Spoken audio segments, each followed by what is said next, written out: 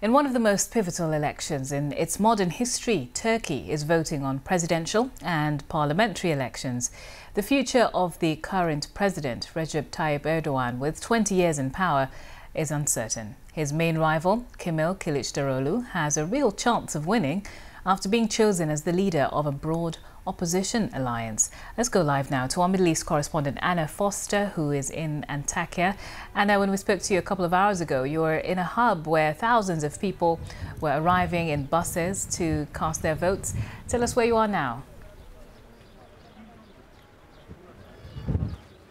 Well, this is one of the places that they come to next when they get off the buses. And here in Turkey, people vote in schools. This one that you can see is so badly damaged that it's not even safe to go back inside. So instead, you have this whole row of containers, one for every classroom that would have normally been where people were going in and casting their votes. And there have been long queues here all day, a really steady stream of people who've been coming back to this earthquake area to cast their votes, because if they didn't register in the parts of Turkey that they're in now, they had to come back here in order to cast their vote in what you rightly say is one of the most pivotal elections here in years.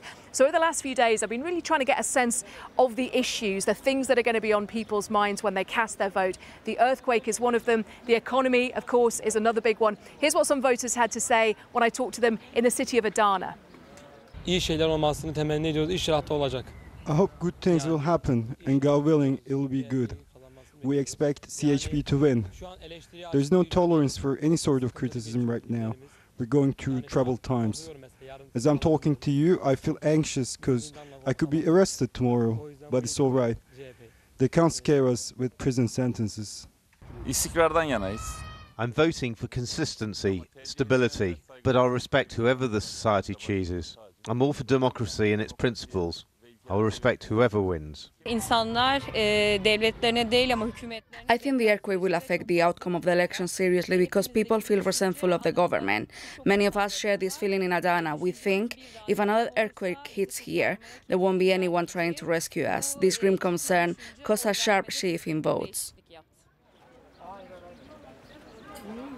That was the thoughts of some voters in Adana. Worth saying as well, the first man that you heard there, the student, when he was talking about being arrested, actually it's really difficult to find people who are willing to talk on camera, some of them about the issues, but many of them about the way that they're planning to vote. It makes them really nervous because freedom of speech has been one of the issues here in Turkey over the last few years as well. So the economy, the earthquake, all of these things have made this a really tight competition. President Erdogan has been in power for 20 years. Kemal Kılıçdaroğlu, the challenger, represents really a whole group of opposition parties who've come together in an unprecedented way. They have different visions for the future of Turkey, different things that they want to do after the election, but one thing that brought them together behind a single candidate was their wish to try and unseat President Erdogan after 2 decades in charge.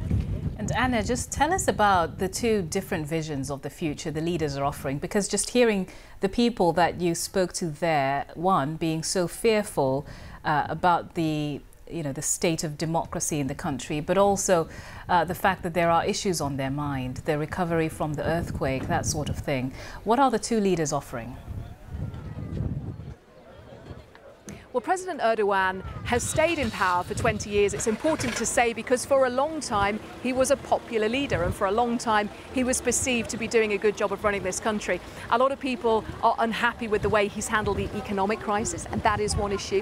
And really for many people it is the creeping role of religion in society as well. The way that Turkey has moved from being a more secular country to really religion being woven all the way through it, in its laws, in what people can say.